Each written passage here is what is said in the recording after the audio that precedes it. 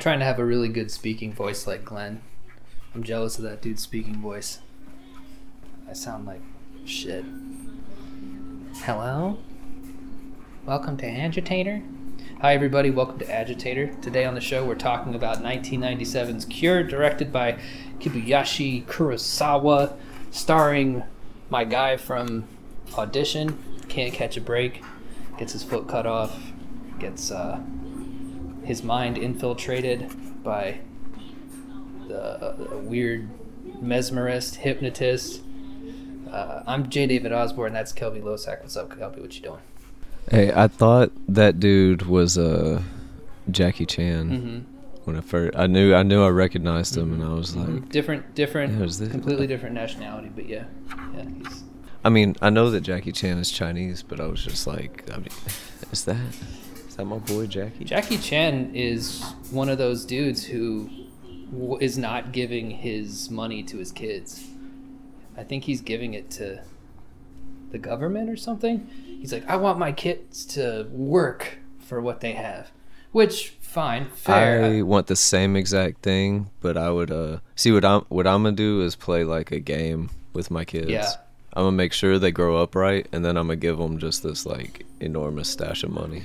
What I'm gonna do is I'm going to, when Gus turns 18, I'm gonna give him half of his money, right? I'm gonna hold the other half of the money for 5 years, and we're gonna outline a plan for him to pursue whatever he wants to do at 18. He wants to be a professional skateboarder. That's fine. If he wants something more, normie, pedestrian, that's all fine too. Whatever his interests are. And I'm going to be like, okay, in 5 years, if you... I'm not sure. He has something to say I'm about not sure that. if he likes this plan, but I'm going to be like, in 5 years, you get the other... No! You get the other half. And the idea would be that, let's say he wanted to sell shoes or something.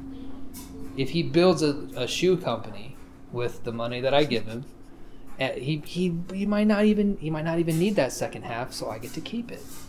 You know what I'm saying? He's like, no, Dad, Yeah, there you go. I'm good. I worked because I knew there was this pot of gold at the end of the rainbow, and now I don't even need it.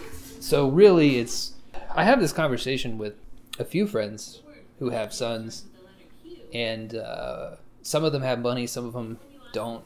But the friends of mine who have money, who have sons, like you don't want your kid to be a fail son, No, absolutely not. I've seen it over and over. Mm-hmm. It is the biggest goal in my entire life. Yeah. More than me being successful, I will not fuck this kid up. Like, he's gonna think that we're poor when we're making bank. Mm-hmm. He's gonna just not understand where the boat in the backyard came from. I used to wonder where the boat in my uncle's backyard came. I was like, well, aren't those expensive? He had a nice boat too, and yeah, it turned out he had a lot of money. Some people got really crazy priorities, and poor people end up with boats too. I mean, True.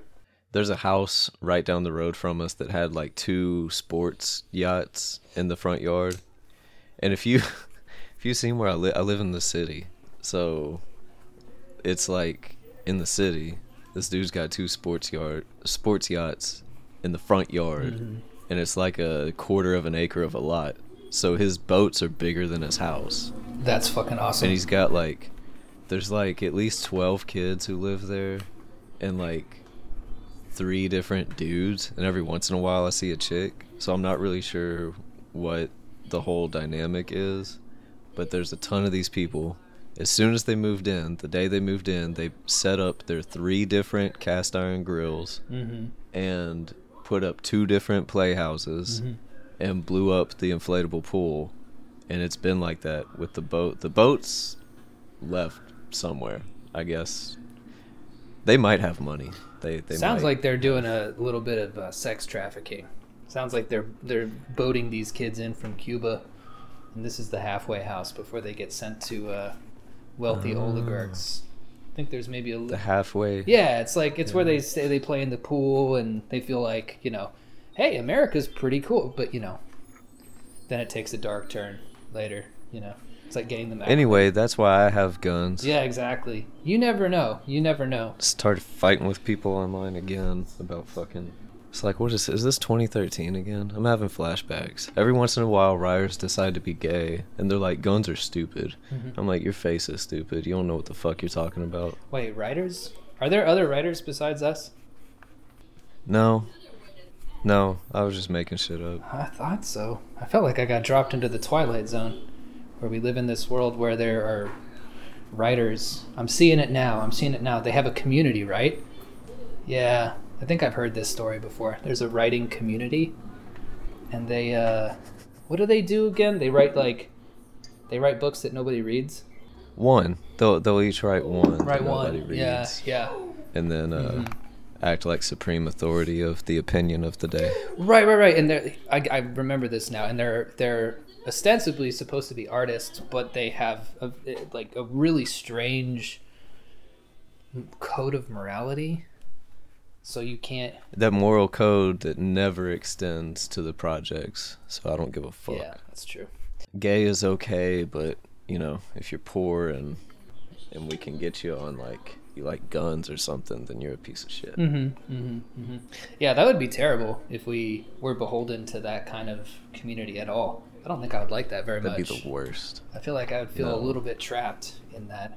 I feel like I would feel like I couldn't say anything. You know what's really funny is that once you feel free to say whatever you want, you stop saying fucked up shit. At least that's been the case for me. Because now it's like, oh, fuck, I can say anything I want now. And I just kind of don't. Turns out I don't really care. Yeah, I'm not even sure what... Because you feel free to just say whatever. Yeah. So you're like, I don't know what I was saying that was so fucked up. Because to begin with, which is why that kind of community would be such prison if it existed. If it existed, yeah. That'd be hell, because you wouldn't know what you're saying. You're like, I was just talking. I didn't realize that y'all had all these complicated codes. Like the comics code. Remember the comics code? Everything had to be up to the comics code standards. I think that went away, but I used to remember that every issue of Ninja Turtles would have, this has been approved by the Comics Code of America. Oh, yeah. I don't know what everything's got those ratings. Yeah. Boards. Which are really ratings. just, I mean, honestly, dude, they're just advertisements. That parental advisory really sticker, I would be like, oh, I want to start putting that on all my books. The parental advisory sticker? That would be hilarious. Yeah. I'm just picturing somebody with like a copy of Letting Out the Devil's 35-year-old man. He's like, Mom, now I know it's got the sticker on it, but I heard that it was just a sticker because it has a few F's in it. Is that okay? And their mom is like, let me take a look. Flipping through the pages, and they're like, yeah, I guess I can buy this one for you. And they're like, yes! She skipped the pages that had the N-word somehow. It's like playing Minesweeper, bro. I mean, that's you're more likely to win a game of Minesweeper blind than flip through Letting Out the Devils. That's becoming revisionist for all of my... I'm seeing a real-time revisionist history of my place in the... Now that I'm outside the circle and don't pay any of these faggots any attention and don't respond to their DMs or anything, they're like doing this revisionism where like, bro, I didn't go crazy different than what I was doing 3 books before that. And all of a sudden it's like, but this kind of struck me as odd. It was kind of weird to read the random sex scenes and the N-words. I hope it's an African American character. Like, nigga is clearly part of the joke in the book is that he's white. Yeah, it's extreme. Like, that's clearly spelled out. Yeah, it's clearly spelled out, right? Well, people get brainworms, dude. I mean, it just, the more I see of the internet, the more I look at it as a kind of, sort of like where our hero in Cure, like where his wife goes to, like I actually see in the movie Cure, I see a lot of these online people because they can't remember anything, right? It's like they're brand new, fresh every day, And but honestly, it's not. I don't think it's a function of being online. I think it's just how human beings are. I think that a lot of people lack a solid, not moral. Maybe moral is the best word that I can come up with now. But a moral code of their own by which principles, right? That's the word I was looking for. Having principles by which you can judge whether something's good or bad that don't change day to day. That's really, I think, what we see when we look at the internet, is that nobody really has principles. They have people who they listen to. And those people don't have any fucking principles, because usually when you get to that influencer stage, you're just trying to get clicks. And then that trickles down to a bunch of people who really have no coherent ideology at all. It's just sort of the thing of the day. I have no idea what the thing of the day is today. I didn't know what it was yesterday. I didn't know what it was the day before that. I did know what it was the day before that. Because it was just sort of everywhere. And people email me about this shit. Stop emailing me about lit world controversies. I don't know what a lit world is. I have no idea what you're talking about. That's my version of cure. Is that I looked into the little Zippo lighter light, and I Men in Blacked myself. I blacked myself. I went out and got blacked,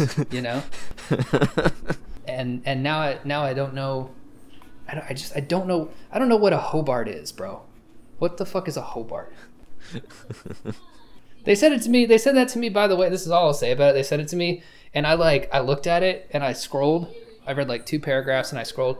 And like when you scroll on a page and it's like a super long article and you notice that the scroll bar is moving real slow when you're scrolling. Mm-hmm. I noticed that scroll bar moving real slow, so I dragged it all the way to the bottom, and I was like, yo, I'm not reading this shit. You gotta be crazy. But that's all I'll say about It's so that. stupid. My critique of the whole Hobart thing, too long. Way too long. I don't know who that guy is. I don't know what he's talking about.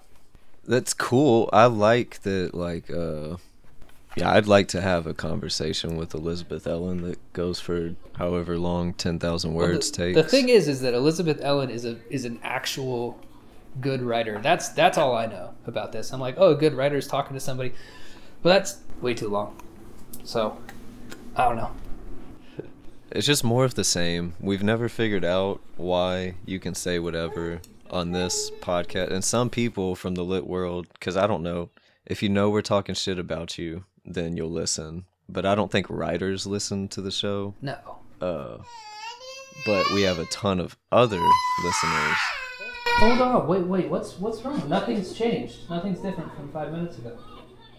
He's in the moment. He has no frame of concept of the personal history. So. Right. Yeah, that's true. He's walking around like what's his name? Oh, shouts out to the people who have an issue with we don't know who these people's names are. We don't give a shit. I don't give a flying fuck what this Japanese person's name is. Welcome to the ultimate authority on Japanese cinema. I don't give a fuck what these Japanese idols. Oh, they're famous? Okay, who cares? Right. You ever heard of Christian Bale? I ain't gonna start a podcast talking about everything he does. Yeah, no, it's a different culture, and we like we just like the movies. But in this movie, the cop is Takabe, and the Hannibal Lecter serial killer is Mamiya. Oh yeah. No, that was a good name. It's one of those movies too where like you find out like you kind of know. It's great. The intrigue of it, like the tension of it, is great because it's not about who's the killer. You know right off the bat. Like once you come across this weirdo who's like, I don't know who I am, and then he's like, so tell me about your wife. It's like, oh, this nigga's the killer. Yeah. But it's all in the like, why, and the how. Right. It's like, how is he like hypnotizing? I love how the logic of it invents its own logic and just sticks to it. Like in a movie that's about being a detective, we're following a detective who's trying to put the pieces together. he's trying to understand, but we're not really getting a lot of explanation, right? Like, Right. we don't get a lot of, it stays in the dream of just being like, I buy that he's hypnotizing him with this lighter somehow because I don't know how. Like, I don't know how he's doing it.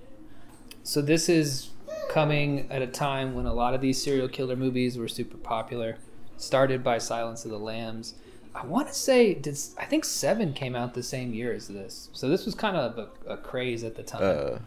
Right? 95. Oh, 95. 7 was 95. Okay, right on. So that actually makes more sense then, because Seven had blown up and people were doing all these thrillers about twisted serial killers who play games with the cops who are trying to chase them, and you know, the cop gets in too deep and usually doesn't end up well for them. So in this movie, there are a series of seemingly random killings that all share the same MO, which is that someone will kill someone. In this case, there's a prostitute who gets killed, another guy kills his wife, another guy kills, the cop kills his partner in the police box.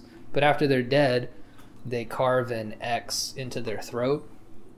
And it's driving Takabe crazy because it's the exact same thing. And, you know, he's trying to find out from the suspects, did you watch a certain movie or read a book where this was the thing? And I like how that's the first place he goes. He's like, did you watch Seven? Yeah, right, exactly. Did you watch that new Dahmer documentary? Did you watch the Dahmer documentary? So he can't figure it out, and everybody essentially says to him, I don't know why I did it. It just felt like the most natural thing in the world, which leads to some chilling scenes of killing, because there's something that Kurosawa does in this movie is that there's a lot of really long shots without any flourishing, and so you just kind of see people kill other people extremely casually. You know, they'll just be going to, like, the two cops, right? One cop goes like, all right, well, I'm gonna go out on my rounds. The other cop's like, okay, cool, yeah, bet. He's like taking the trash out. He puts the trash in the dumpster and just walks up behind the other guy and caps him in the back of the head. And you're like, oh Jesus, what the fuck? Which by that point in the movie, broad daylight. Yeah, broad daylight, and you know it's coming, right? Because he talked to this guy. But what Mamiya does is that he's either pretending to not remember anything, which is what I think is, but he's using this method where he seems like he's lost, and anytime people ask him a question, he asks them a question instead. So they'll say, hey, what's your name? And he'll be like, what? I'll be like, your name. It's like, whose name? Your name. Where am I? You're blah, blah, blah, blah, blah. He's like, huh? Who are you? I'm this.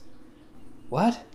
And he keeps doing, and sometimes people get really usually they get really frustrated, because obviously that would be a horrible way to communicate with a human being. But somehow through this process, he's breaking down their psychic defenses, and then he'll either, you know, flick a lighter, knock a cup of water over, and then from there we sort of don't know what he does exactly. There's one particular victim of his who's a surgeon, she's not a surgeon, she's just a doctor, like a general practitioner, and he talks to her about how, you know, you were a woman and women are less than men. That's what they all told you, but what you really want to do is cut up a man. So that's the closest we get to seeing his magical hypnotist powers, but there's a heavy occult element to what he's doing too, and he might be, I don't know, some kind of malevolent spirit that's inhabited this dude's body. But I'll stop there. Yeah, they get into the occultism at the end too, where they're like, actually, some, like, the Mesmer was this guy who was practicing alchemy and was involved in the occultist arts, and it goes deeper. It takes the science route, it takes the psychiatry route, and it takes the occult route, and it still maintains the sort of like, so who is this guy? Is he like the devil or right? And I just really liked the patient tone of this movie. I liked that the shots were long. It's mesmerizing. Exactly. The movie is mesmerizing you as they are being mesmerized. And how you do that is like, don't... I think a lot of shit talk about art house horror that comes from horror fans is because it doesn't give them the feeling. It feels too pretty. It doesn't give them the feeling that they want from horror movies. And it's kind of the same with this. If this was like a ton of close-ups and fancy shots. Now the composition and the blocking is impeccable. The framing is immaculate. It's not annoyingly autistic like Wes Anderson movies, but it is like, it's beautifully shot, but it's far away constantly. You rarely, until, you know, except for when you're up against the lighter, or if you're like, there's one scene where he's asking, "Who are you?" And it does suddenly cut to close up of him asking that, and it's like, it's jarring when you get that closeness. It's like all of a sudden, like, whoa, why are you right in my face now? So I think the long shots are actually I guess that's all I had to say about it, but I wanted to bring that up, like what this movie actually looks like. Yeah. Lends a lot to how the sort of trance it puts you in, like how that's pulled off, is because it stays back throughout most of the movie.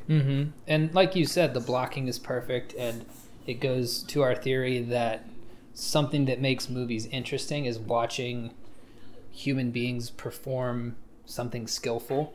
It's the exact same as watching sports or professional skateboarding, which is interesting because you're seeing human beings do something that you might not be able to do.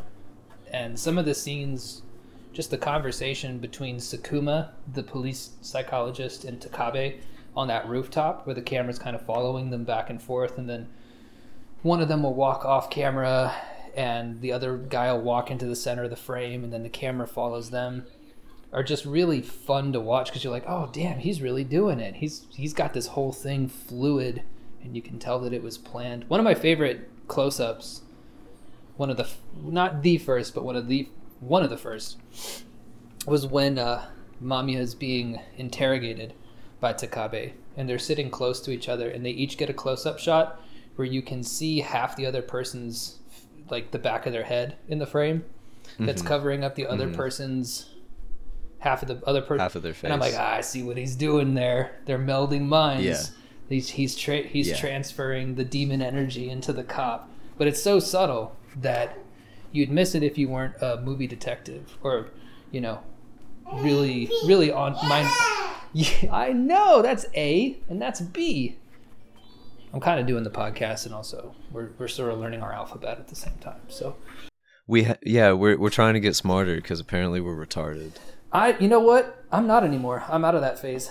I'm actually a genius now.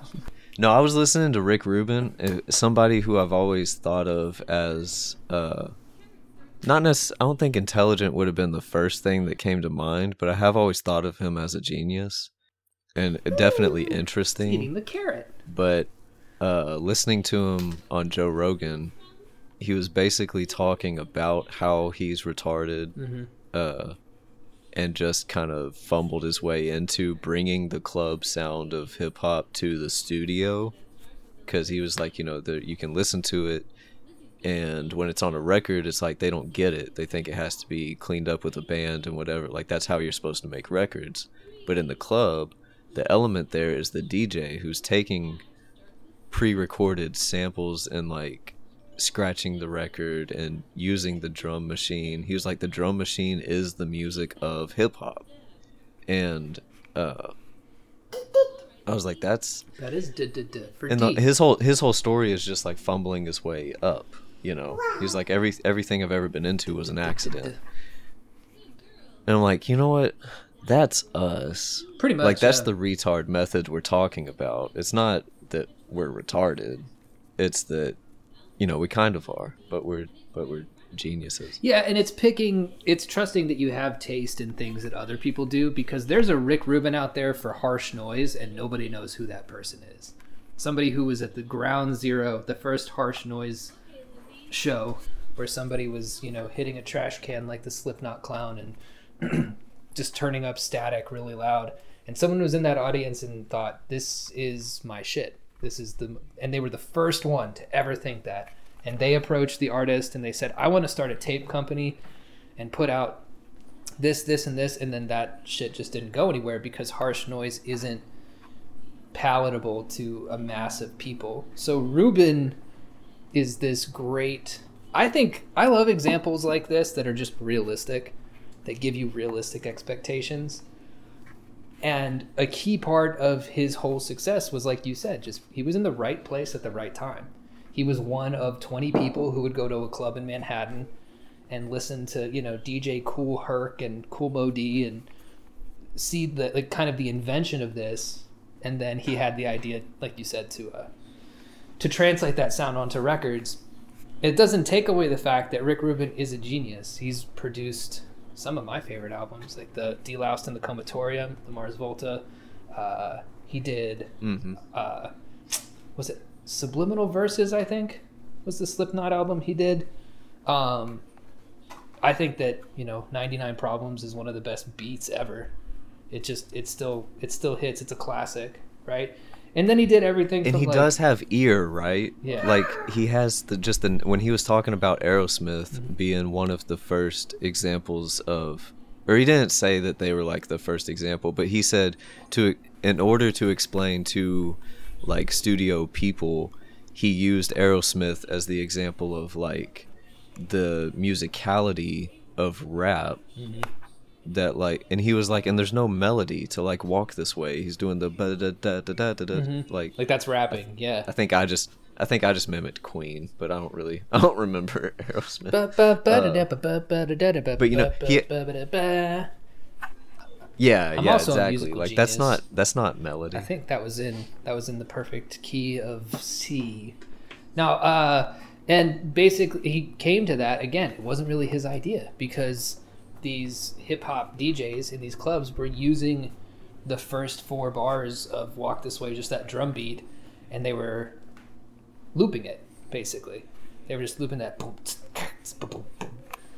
So, again, he's somebody who is able to observe, find out what's cool about something, and then bring that out, which is what I do in my editing, you know? I don't have to change everything. I'm not trying to make every book sound like a J. David Osborne book. That would be boring.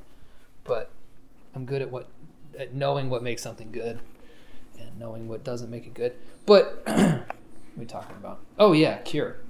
So with this movie, I think that what I like the best is that it belongs to that genre of, you know, patient police procedural that just goes nuts in the last 10 minutes. And like, no matter, because I knew it was going to do this. I didn't do any reading on the movie beforehand. I'd only seen the cover. But you know right from, like, you can just tell. Like, this shit's going to go off the rails in the last 10 minutes. So I was watching that thing like the Zapruder film, looking for clues. I'm like, I'm piecing together how this world works so I can be prepared for when it goes full, you know, maniac. And there's nothing you can do. There's literally nothing you can do. It's abstract and tonal and quote unquote doesn't make any sense. But I loved it. I love just knowing that there's a car crash coming and there's nothing you can do to get out of it.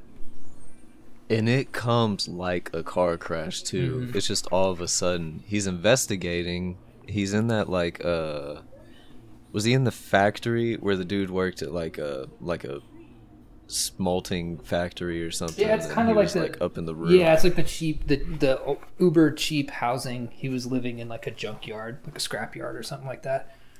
With like a and he found the like monkey. I felt so bad for that monkey, even in the context of filming the movie, because they got a real monkey to put in this tiny ass little cage. I genuinely felt for that monkey. It's unnerving, and it's all of a sudden, it's all at once. You get that horrific imagery. And then you also, that's the moment whenever it just cuts to these false memories. Mm-hmm. Just cuts. Yeah. There's no fade. There's no, like, he doesn't even leave the room. Right. it cuts to these false memories, and then it cuts back to him there, and he's like, what the fuck? Yeah. And you're like, wait, what? Then all of a sudden you're like, how much of this has been real? But it doesn't do that thing where it explains like, oh, this was fake, or this was, you don't know. And you also don't know if it's just jarring. And then when he's sitting alone at the very end at the restaurant by himself, and his wife doesn't show up, you're like, oh fuck. And then you see that flash of like this Silent Hill corpse thing. Remember that, where it's like on the rolling gurney thing? Yeah. I think that was supposed to be his wife, but again, I think you don't know, like, okay, but what? Like, what's going? Is this because he has a flash of where he thinks that she's hung herself or hanged herself, but she's really okay because his wife has memory problems as well, and he takes care of her. There's a great scene where he's talking to Mamiya, which is like a play. It feels like a play. It's like a 5-minute scene with no cuts, where Mamiya gets it out of him that he loves his wife and he loves taking care of her, but he also hates his wife and hates taking care of her, which is, I think, what makes it so that he can't get hypnotized the way that other people do. Because there's this line, right? There's this line that Sakuma says, and he's like, people can't be hypnotized to do things that are against their morals, right? So basically, Takabe is coming to terms with how he actually feels about his wife, and he's admitting all the morally fucked up, complicated shit that's in his head, and so he's not repressing anything, so there's nothing to come to the surface when Mamiya makes him look at the lighter. Right, and then he maybe hypnotizes himself, or maybe it's the cleansing of, because there's fire, but then there's water. Like, he doesn't always hypnotize with a lighter. And right, the fire and water thing is the classic good and evil, And so his hypnosis is like a purification, because he's trying to hypnotize Mamiya, but then the sprinklers come on. Or does it rain? I was a little bit confused. It was like, rain. Is there a hole in the ceiling? Yeah, there's a hole in the ceiling and it's raining. Yeah. Oh, okay. So yeah, there's a hole in the ceiling and it like rains and puts out the lighter, and then the flow of the water, which is hypnotizing, they linger on the water so that you as the viewer are also like kind of just staring there at it and drooling. And then that's when he's kind of like, my turn. Oh, dude, you just unlocked something in my brain. Oh, you weren't done. Go ahead. Sorry. I mean, I was just going to reiterate. So it's kind of like some kind of purification metaphor there. Dude, so the water is part of the hypnotism, right? Because I'm trying to think towards the end. So there's a great scene at the end where he meets up, maybe in a dream world, maybe in real life, with Mamiya at this old abandoned warehouse thing, shack, something. And it's just this fantastic scene where Mamiya starts talking, and you can tell he's about to do his whole song and dance. That by this point in the movie, we're like, oh, here he goes again. He's gonna start doing. And Takabe just fucking shoots him. Just like takes out his gun real casual and just shoots him. Almost like this. Oh man, the pieces are falling together in real time, folks. He shoots Mamiya the way that a hypnotized person would, right? Like, there's nothing dramatic about it. He just takes the gun out, boom, boom, right? And then the Mamiya tries to do that X in the air hypnotism move. He shoots him again. That's a great shot, too, of his bloody hand. And he shoots him in the face like a million times. Yeah, he's like, he makes sure that there's nothing really left of that. But then he goes back to listen to this creepy recording on this gramophone. And what does he do? He walks through like a puddle of water, right? And I don't know... This is like the brain in real time trying to figure this shit out. So, for context, because I don't know if listeners have any idea what I'm talking. Basically, just go watch Cure and then listen to this episode. But there's something to the. Oh yeah, and shouts out Matt for allowing us to. Oh yeah, thank you, Matt, for helping us watch this. Yeah, thanks for your Criterion password. We appreciate that.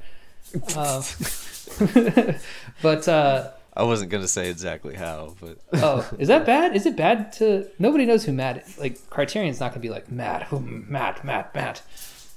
Nah. And we can cut that if you want to. That's fine.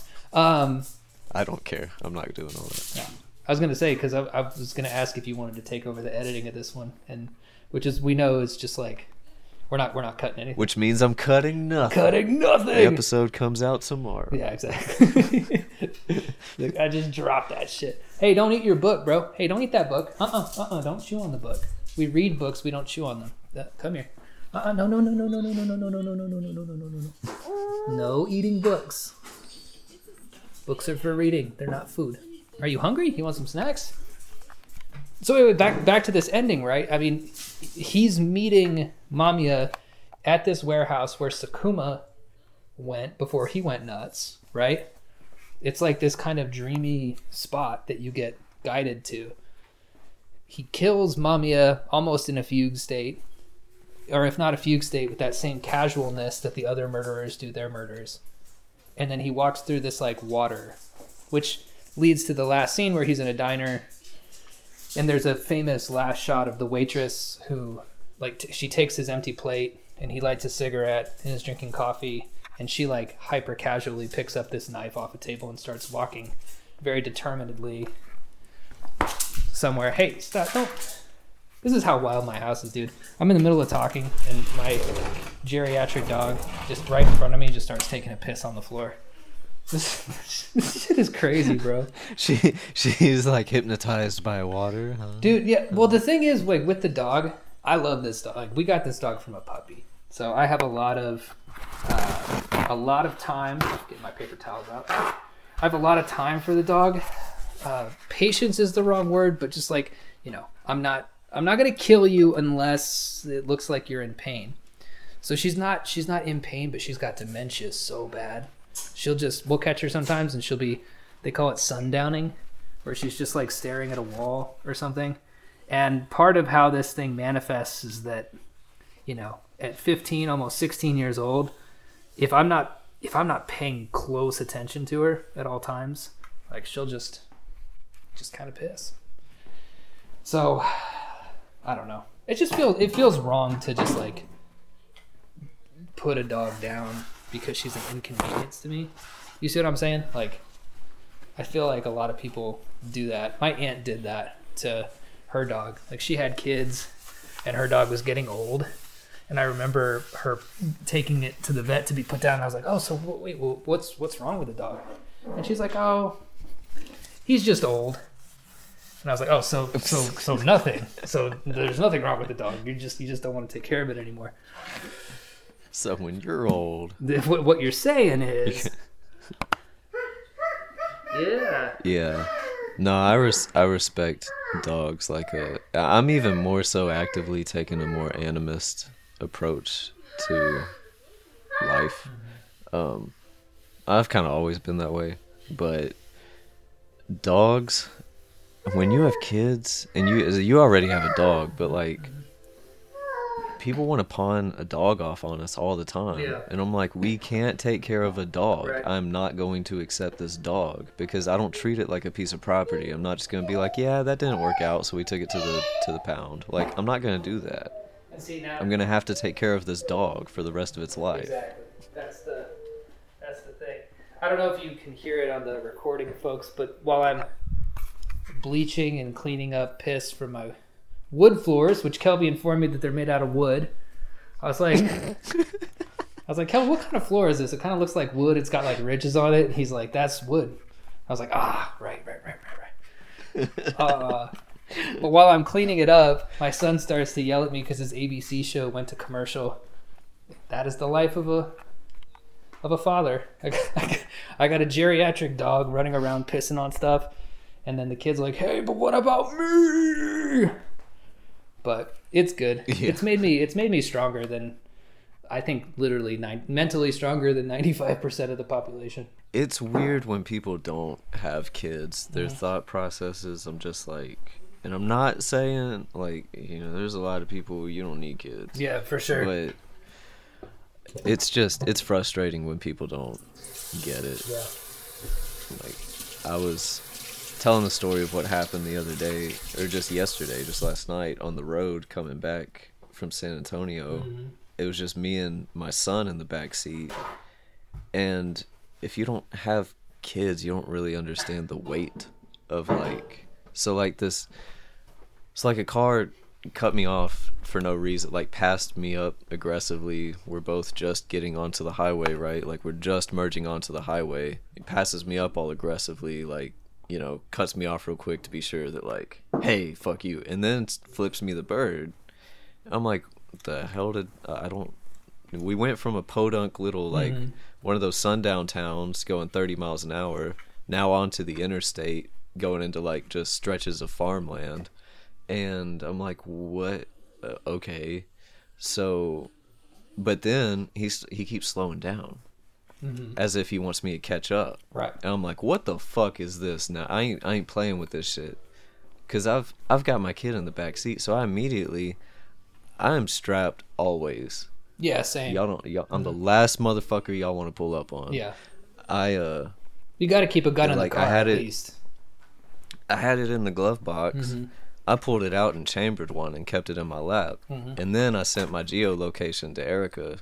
And well, I was trying to, but it was sending my exact location and not following me. So I was like, oh, what the fuck? So like I called her and put her on speaker. I was like, hey, I'm about to like go to prison. I'm trying to like, I'm gonna just talk you through that, because that was my thing. I was like, how do I get Rowan home? Was my concern, because we're on this stretch and I'm like, I don't know what to do. It's getting dark. It's like I can't turn off. We're not in the city where I can just, I'm gonna skip a few blocks, I'm gonna go the back way, this and that. Right. It's like we're on the interstate now, and this dude wants me to catch up to him, and I'm like, I don't know what to do here. So as soon as I pull up on him, as soon as we catch up, I'm blasting through the window. I'm firing the fuck away until the clip's empty. I'm not gonna look for what he looks like. I'm not gonna like wait for him to draw something. I ain't got time for that shit. We're just in San Antonio where a crazy ass cop like killed or tried to kill somebody in McDonald's just because he saw his car. Oh, I saw that video, dude. That shit was fucking bonkers. Yeah, he was like, you're the car that ran away from me the other day. And he runs up on this dude eating a cheeseburger. And when the dude is like, what the fuck, and tries to drive off, he like shoots him 3 times through the car. I'm like, no. You can't play with people, especially people who have kids. Because that kid is like, I ain't scared of prison, but you will not, like, I'll deal with that shit afterwards. So I'm gonna just make sure that he lives. So this guy cuts you off. And it must have been something like that cop. He must have thought you were somebody else, or somebody who did something to him way back. Because what do you have, a hatchback?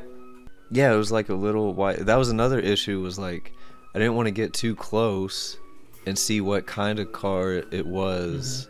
Like, you know, because I was trying to maintain that distance, because we were coming up on like some stop signs and this and that, and I was like, and there's still nowhere to turn off. So I didn't want to meet him at, my thing is, I always think of line of fire. And if I'm parallel with him, I'm a blast. But if I'm like behind him and he decides to get out or something, if he fires when he gets out, my kid is in the back seat. I don't, like, he could catch a bullet. So like what happened in Florida. I'm trying to not stop near this guy. I'm trying to keep a distance away from him, and it's getting dark. I'm like, fuck, I can't, unless I turn my brights on, I can't even read his license plate. And I'm not going to turn my brights on and make the situation more aggressive, you know. Yeah, like right. Yeah, that's what happened in Florida. 2 guys got into a road rage incident, and they start shooting at each other, and neither of them gets hit, but each of their daughters got hit. Like, one in the back, like, collapsed her lung, and then another one got shot in the leg. Both daughters lived, but, you know, both those dudes are going to jail forever. Because, you know, I mean, the road rage shit is getting so crazy. Back when I was a kid and, you know, crazy, bro, I would honk and flip the bird. I'd hang out the window, be like, what the fuck are you doing? Like, my road rage was out of control. And now I'm the most zen motherfucker on the road ever, because, like, the last thing I did was I got cut off all crazy, kind of like what you're talking about, and I honked, right? And the same fucking shit happened to me, right? Car, like, slams on its brakes, whips around so that it's, you know, in line with my car. and I see this fucking crazy juggalo dude who's just like looking at me. He's like, whoa, motherfucker.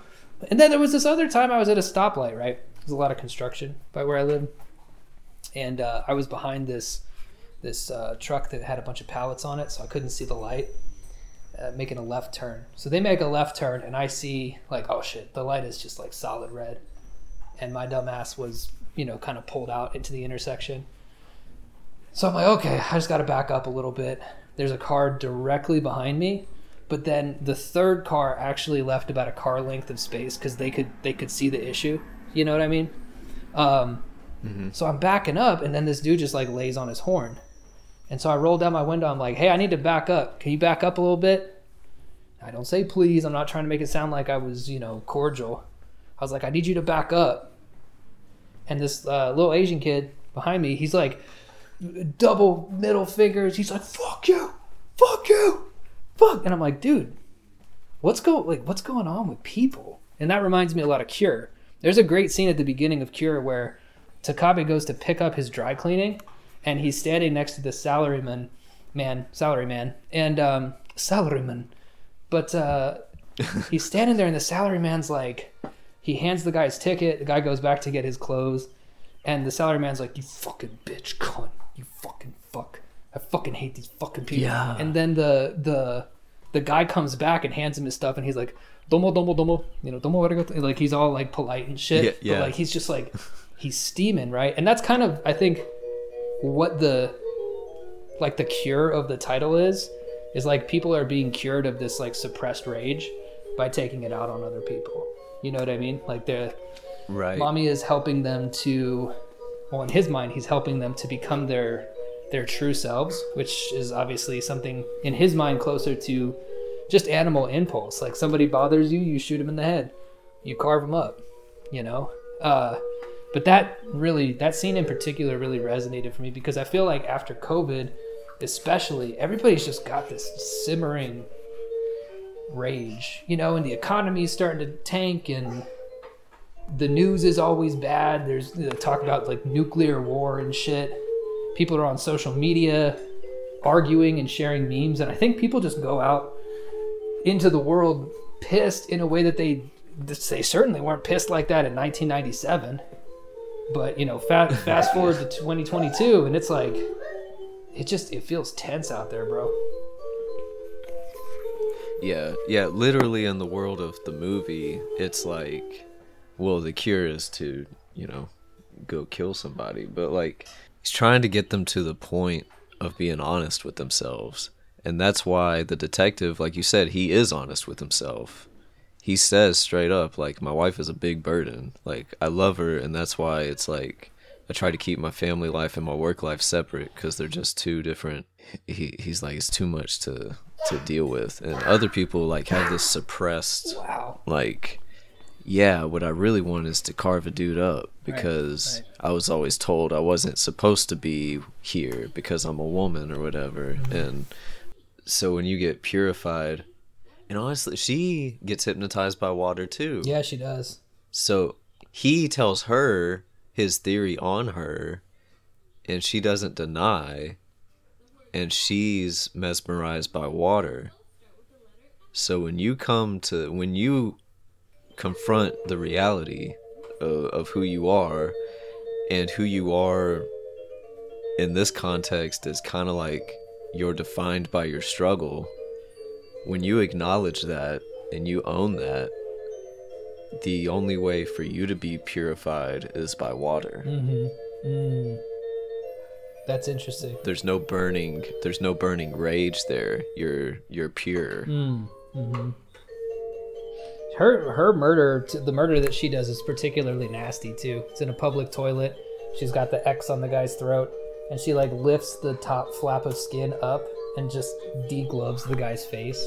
I was really shocked by that level of gore in this movie, which is how they do it. Yeah, because it gets brutal. But go ahead.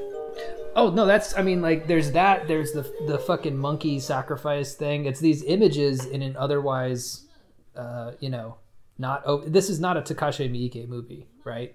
There's not crazy shit going on every second of the thing. It's mostly just if it weren't for some of the more extreme gore scenes, it'd probably honestly be like a PG-13 movie. But you just see these kind of shocking images, and it's really disturbing. Yeah, that scene was just incredible makeup effects and a great jarring, because it's just that same level of distance, and she's just there on the ground. And then the way this movie looks, there's no branding anywhere. Like there's no logos. It's all kind of just, it keeps you in the moment because you can't tell what, like, I thought for some reason that this movie was made in like the mid 2000s. And then I was like, why does it look like the 70s? How'd they do this? Right. And then I misread and thought that it was 1977. I was like, oh, it was made in the 70s. And then I got corrected to it came out in 97. But that's just my point, is it's a timeless movie. Like, the way that it looks is timeless. Yeah. So it's also hypnotizing in the way that you're like, you don't know when this is. I agree. I think that especially the cafe that he's in at the end, that has a real like timeless feel to it. I do like what you said. Yeah, there's no branding in the movie. People are always drinking coffee out of paper cups and eating microwave meals. When was the microwave? Was like the 50s, right? When that was invented. Yeah. I think so. But yeah, no, it's definitely got this out of time feeling to it, which some movies do really well. I used to be really with my writing, I used to try to do that a lot. Have no brands, because the thought process was like, oh, it'll age it. So when people are going back through your oeuvre, when you're 100 years dead, they'll be like, oh, this is really dated because he mentions, the Fleshlight or whatever. And Right. And that's the Doctor Who mug. The Doctor Who. And God's Fair No Better. Yeah, exactly. Yeah, the Doctor Who mug. But it's like, yeah, I mean, you go back, you read, like, I've been reading a lot of cyberpunk because of my cyberpunk series. I was like, I should probably familiarize myself with the genre. And there's a lot of good shit. But in Rudy Rucker's Ware Tetralogy, it's so interesting to read something that somebody wrote in the 70s, and it's like their version of cyberpunk. So there's, they have no concept like we do now of how our technology works. So it's like just a modified update on 70s technology. I think it's interesting. I think it's like a interesting relic of its time. And when the writing's good, who gives a shit? Bless you. You got another one? Yeah. Bless you. No, you're making up fantasy worlds anyways. Yeah. It's just it is interesting to view certain times through that different lens. The future of the 70s is different than the future of the 90s. And... Yeah. And I dig, I'm getting more and more into the cyberpunk aesthetic because I bought Cyberpunk 2077, which put me at ease about Dying World, because I was like, oh, this is like the retarded version of cyberpunk, Like, this is clear. Like, they named their city Night City. They go from Japantown to Little China to Kabuki. The club is called Afterlife. I'm like, this is low effort, man, but it's cool. I'm not hating on it. I'm just saying that it's low effort, and it can kind of put you at ease, right? Like, you want your influences to be strong, but I mean, there's some people out there who are just, I'm comfortable enough in my sexuality to admit that they're better than me, like smarter than me at least, and like, I'm not a mathematician like Rudy Rucker was, but you can just vibe on the aesthetics too. You got to realize that, like, different perspectives are interesting too. Mm-hmm. Like, it's the rap thing. Like, one of those things with Earl, and this is before Earl Sweatshirt was doing like the jazzy rap shit that he does now, the like spoken word, like the like poetic jazz shit. When he was doing the sort of horrorcore, but really also poetic, the like poetic horrorcore. Yeah. Like I'm the son of a gifted poet, but I listen to ICP type shit. Yeah, the poet laureate of what was it, Nigeria or something? his dad was? Yeah. He said in an interview one time that he was glad that like people like Kendrick Lamar were doing what they were doing because he could do what he was doing. Yeah. And that acknowledgement, that honestly, that segment of that interview stuck with me, to be like, oh, whenever I look at somebody and I'm like, fuck, I can never do that. It's like, well, no, the perspective is I'm glad they're doing that, so I don't have to do that. Bro, that's such good advice. I hope everybody listened to that. Like, stop comparing yourself to other people and just be grateful that they did that thing. You know, mine is like in typical JDO style, it's like this first book it's a little disjointed. It's a little mysterious, kind of underdescribed. There's weird magic and shit going on. And it's kind of like, you know, I'm not making Blade Runner because Blade Runner already exists, you know? And instead of comparing myself to Blade Runner or Philip K. Dick or William Gibson or any of these guys, right? I'm sure there's some girls that did it too, and congratulations to them. But instead of comparing myself to these guys, like, just be like, no, that it already exists. Why would you try to? It's not a competition, basically. Yeah, and the like capital A art shit too, of being like, well, that's too pulpy or whatever. I love acknowledging the like and this show got me to this point where shit that I think is cool is just really cool. Like, why don't I try to kind of sort of simulate, like, take my inspirations, things I think are badass, and sort of do my version of that. Yeah, exactly. And the trick is, like, because I'm so anti-formulated, like, artificially written, and I don't even mean literally artificially written, like by an AI. I mean the, like, sort of algorithmically kicked out bullshit, like pretty much most. I'll say most, because movies are starting to come back, it seems like. Oh yeah, it seems like there's some good shit. Movies are back. Like they're back. But for a while there, it was just this focus grouped, like, it's like this shit was written in a day by an algorithm of just like 12 people. Hey, you do the beginning, and you hit the right beats, and then you hit the right beats for the middle, and then you come up with the characters, and you make the checklist for the diversity shit, and then let's kick this shit out and slap some superheroes on it so people buy it.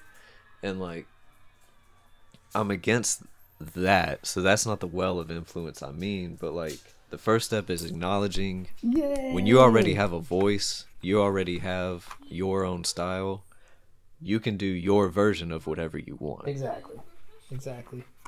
And it's like, if I do Indiana Jones, it's not, oh, he's just trying to rip off Indiana Jones. It's like, no, it's going to be like so much different than Indiana Jones, but that's where I took it from. Yeah. And I think that you should obviously take whatever inspirations you want and just rip them off completely shamelessly, which is what I did. You know, I'm not worried about it.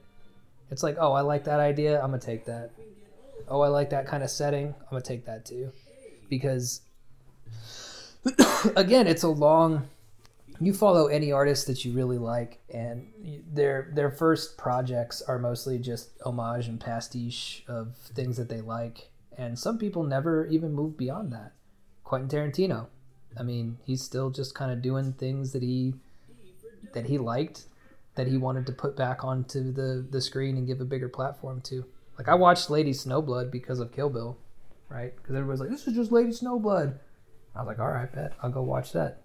And I like them both.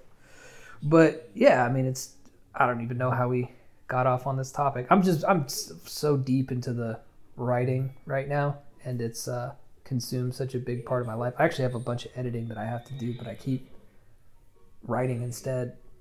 So eventually one of those, y'all need to go out and buy my fucking book when it comes out so I can just do that for a living. Because they're good. And I want to have the monetary backing so I can show my wife, like, hey, I can actually make some money doing this. Because if I don't make any money, she's going to be like, okay, like, that was cute, but you need to go. That's another revelation, is making the money. Mm-hmm. Is like, you have to make money. I used to be cool with just and it was cool when it made sense, mm-hmm. to just have a a job that had nothing to do with art, and I could do whatever I wanted. But that also didn't challenge me, because if I just stayed doing whatever I wanted, I think the shit that I'm writing now is better than anything I've written before, better than any idea I've come up with before. Right. And it's because I've grown up past the sell out like type of mindset, and I want to make money. Yeah. And I know my voice, so I'm actually writing really cool shit. Yeah, and I mean that's the dream, right? I mean, a lot of people have that dream, and it's one of those things where we've got to prove it first. It's the hardest part. I have tried to do Patreon a few times. By the way, subscribe to the Agitator Patreon. Kelby's running it, so you know that shit is actually legit. But I've tried to do Patreon before, and the problem that I always got to is it's double the work, but you've got 15 patrons or something like that. You know what I mean? And so I would get burnt out because I'd be like, damn, I'm putting out all this fucking free shit. Like for the JDO show back when I was doing that, I would do a bonus interview every week. And I kept that shit up for 10 fucking weeks. It's a long time to do that shit. But I think I got up to 25 patrons, right? And it's like 25, 5. So yeah, it's like $125 minus all the fees and shit like that. Yay! That was so much fun. But it's just not worth it. You know what I mean? Like you're putting in an extra 7 or 8 hours of work every month for $125. But with something like writing, with the model that we have now, because I've been, I should probably tell the podcast audience, I've been doing this newsletter called Bestseller, and y'all should all go subscribe to that shit. I'll put a link in the show notes. It's brbjdo.substack.com. And I've been studying the bestseller model of fiction, because there are people who work outside of the publishing industry, self-published people. A lot of them are romance, but I think the actual best-selling genre is actually mystery, crime, thriller. But these people write insane. I'd be listening to podcasts with people who write, one guy wrote 13 books in 2 years. Another guy wrote 25 books over the course of, I think, 3 years. They do this series model where they just pump out book after book after book after book, because there are readers out there, but readers want a lot of bang for their buck. So Kelby and I initially had this mindset of, novellas, and novellas are still tight. I got nothing against novellas, but we're starting to realize that we have to meet the market halfway and actually put out just a ton of shit, because I think that where a lot of writers get stuck is that they don't realize that in our oversaturated media climate right now, what a fan of yours or a reader of yours wants is to get completely lost in your work for hours at a time. They don't, if you just come out with something I'll come out with a little bullshit book and it doesn't sell, right? And it's because people know that I'm not, if I'm only going to be spending 30 minutes on this, why do it at all? So I think that it's counterintuitive, because we tend to think of people as having short attention spans and wanting to jump from one thing to the next, but people will play a fucking 80-hour video game like Elden Ring. So I think that it's actually just it has to look like a good investment. Did any of that make any fucking sense at all? Yeah. No, I've been thinking about it for a lot of reasons. Some of the reading we've done on this show, like with Ryu Murakami. If you just write novellas, you got to write 100 novellas so that people have this giant oeuvre to go through, because they want to spend time in a certain world. Yeah. You as a creator are inviting somebody to hang out in the world that you've created. Exactly. And that's what they want to do. It's that level of investment. Like you said, it's it's just going to be a wham bam thank you ma'am thing in the back of a van, and then that's it. You got to create this intimacy. And what else made me think of that? Oh, doing audiobook narration. Some audiobooks call for, the way that I do narration is project by project. I I have a rate based on word count that's like kind of what an hour equals up to. But if I'm doing like a motivational thing, like a business book, I can talk fast. Like the pacing is different because I'm kind of like yelling at you, I'm motivating you.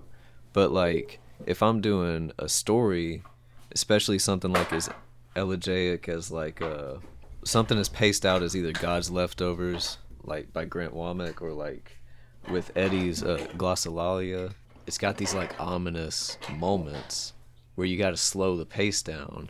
So even though I think God's Leftovers is like 60 pages, but the audiobook was like over 2 hours. And when I, like, those made me think of it whenever I send it to, like, to Grant, to Eddie, and the other people that I've, like, worked with, they get it and they're like, damn, I wrote this is good. Mm-hmm. And it's because you're hearing it stretched out a little bit more. Yeah.